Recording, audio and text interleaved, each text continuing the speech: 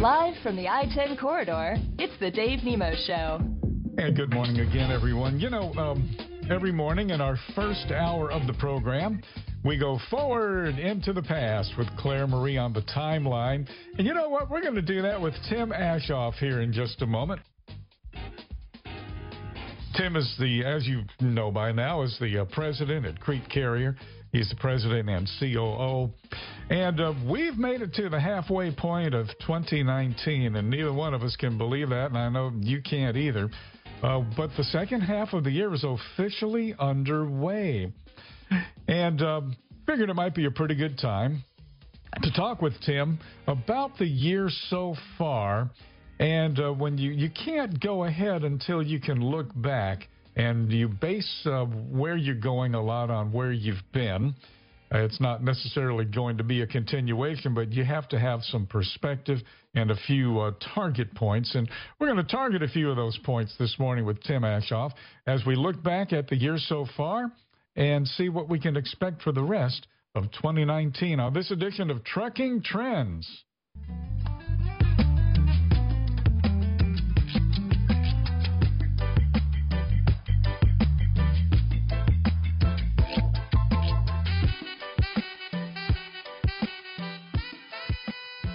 Well, the halftime show is over. Third quarter is beginning. Tim Aschoff is with us on the program to take a look back and kind of a peek forward to the next year, to see the next half of the year, to see where we are and where we've been and where we might be going. And, well, that's a big load to carry. Tim, good morning.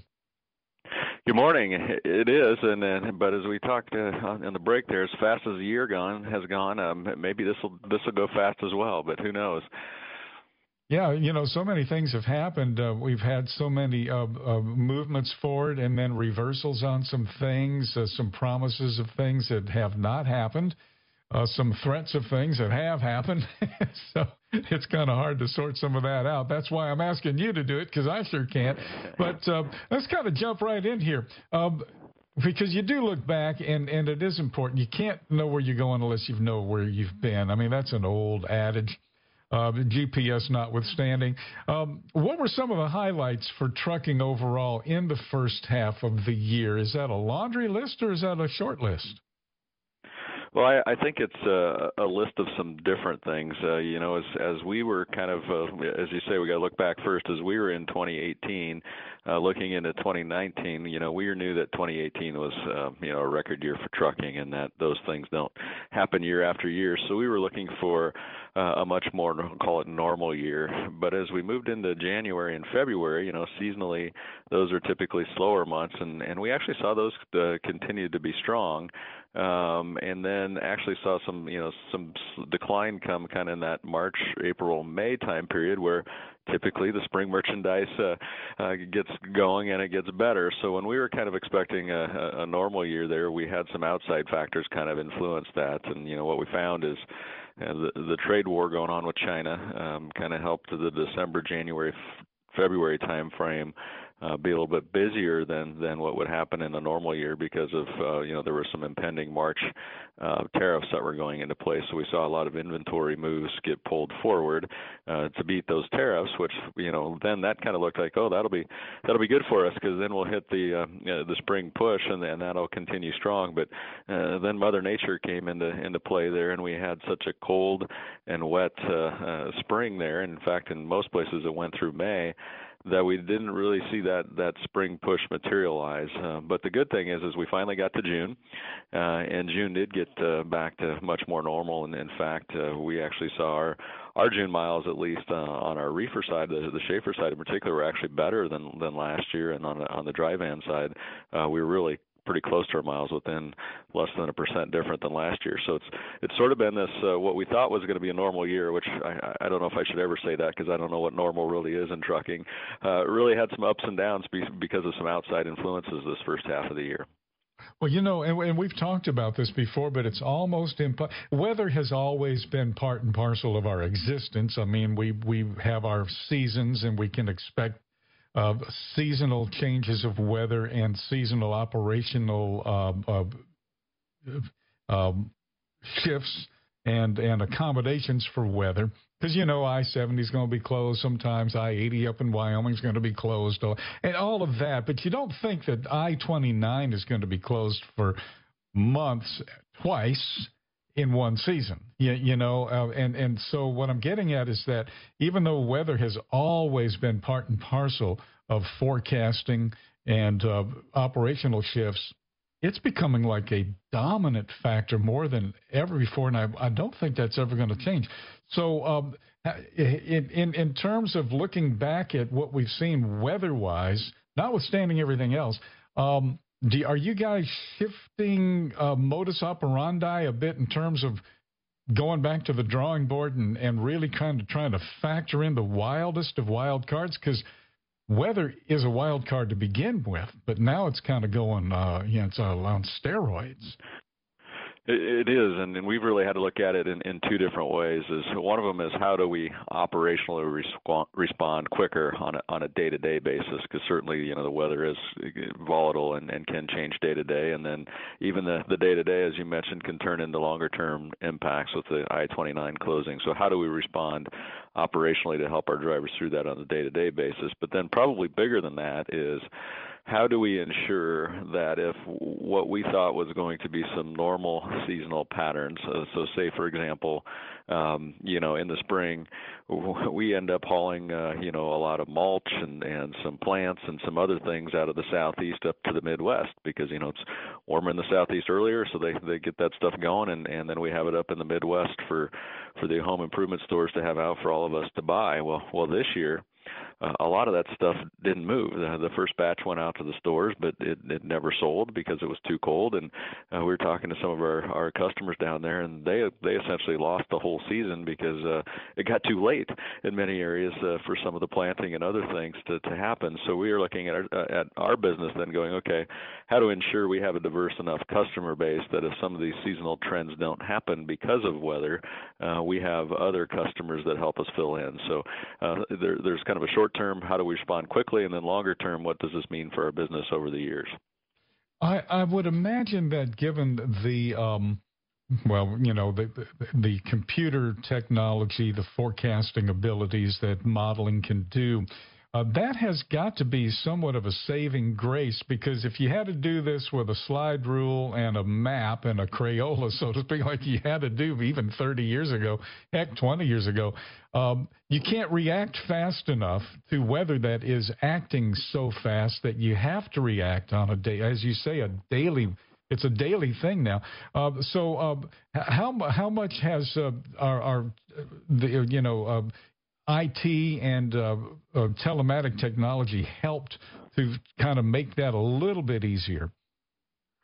It's really helped us to try to get ahead of things from an operational standpoint and react quickly. We are coming into hurricane season. Dare I mention that? I probably really? I hadn't heard about that. Yeah, and so one of the things that we have is we do have a program that we work with our own operating software and look at a more of I'll call it a weather, they call it a weather risk management system, where we are able to look at forecasts even for hurricanes and saying, hey, what routes are predicted to be impacted. Then it can take and say, here over the next 3 or 4 days, here are all the loads that you're going to have running through that route. And we then proactively get with our customers now and say, hey, it looks like in 2 or 3 days, if these predictions are correct, your loads aren't going to make it through. Do we want to do something differently, go an alternative route around where the storm impacted area may be? Do we want to pull some loads forward to get them moving quicker and get them out in front of the storm and things? So, that weather prediction is still not perfect. Mother Nature still reminds us that she's in control, but certainly better than in the past in helping us get out in front of, the weather and be proactive versus just purely reactive.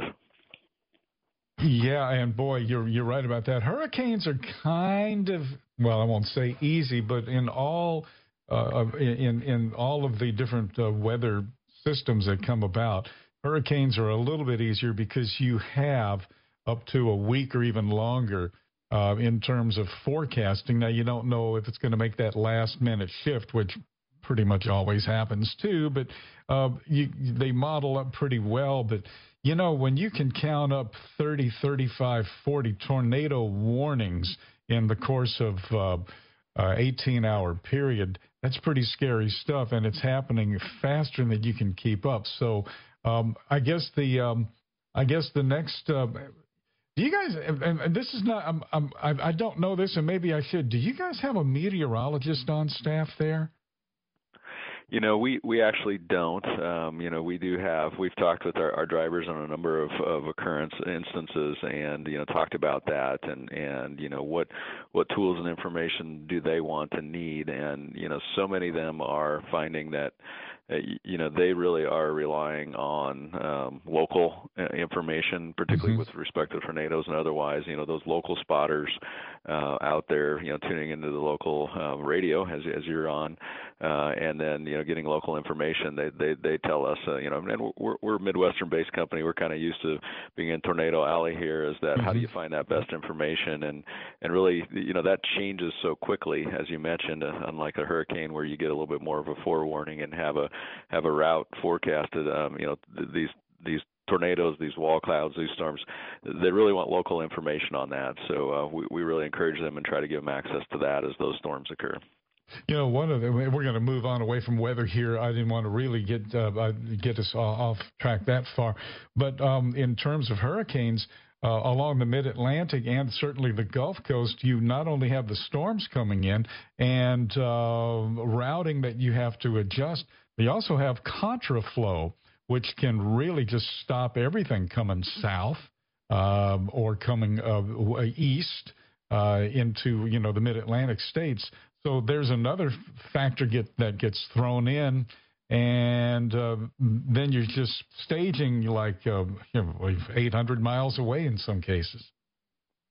Yeah, absolutely. We've unfortunately got pretty good at that and coordinating that with our customers and not only our customers but also our fuel suppliers, because as you mentioned on the contraflow, it's also, you still want to get some supplies in there as much as you can before the storm, but as you know, when everyone's pulling out of the area, there's a lot of demand for fuel and otherwise, and then for the safety of their own personnel, some of the fuel stops are shutting down. So yes, as we see a big hurricane coming to a part of a country, we have a big coordinated effort between our customers, our drivers, and our suppliers, which really helps. Although again, Mother Nature always reminds us she's in control, so sometimes the best laid plans we still have to adapt and change.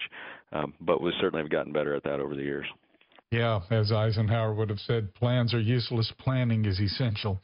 We're moving deeper into the summer months, of course. What do you expect to see regarding freight?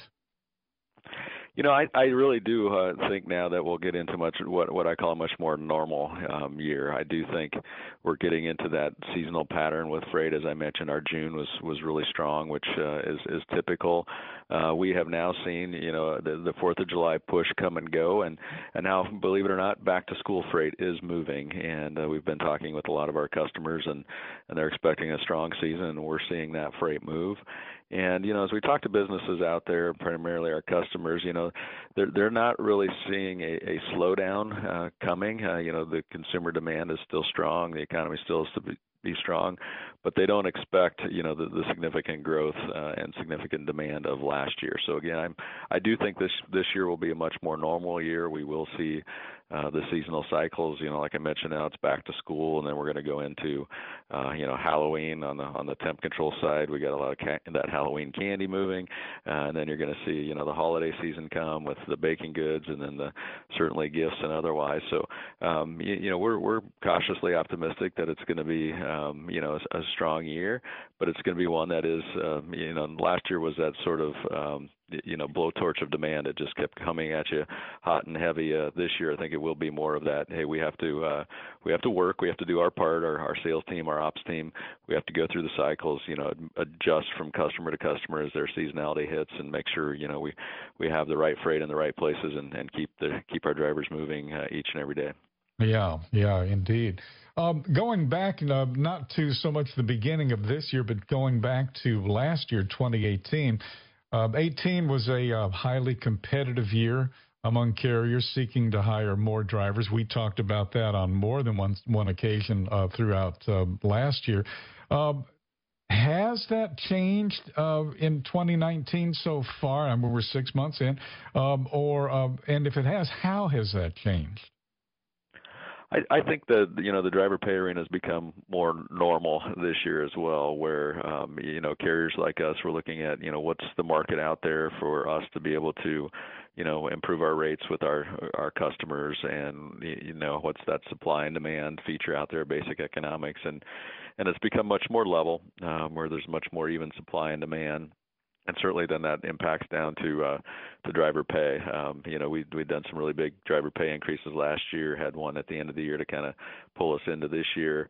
And so now it's more specific to business area of the country, where is that supply and demand. For example, we do have some dedicated fleets that have high demand, and we've increased driver pay on those fleets.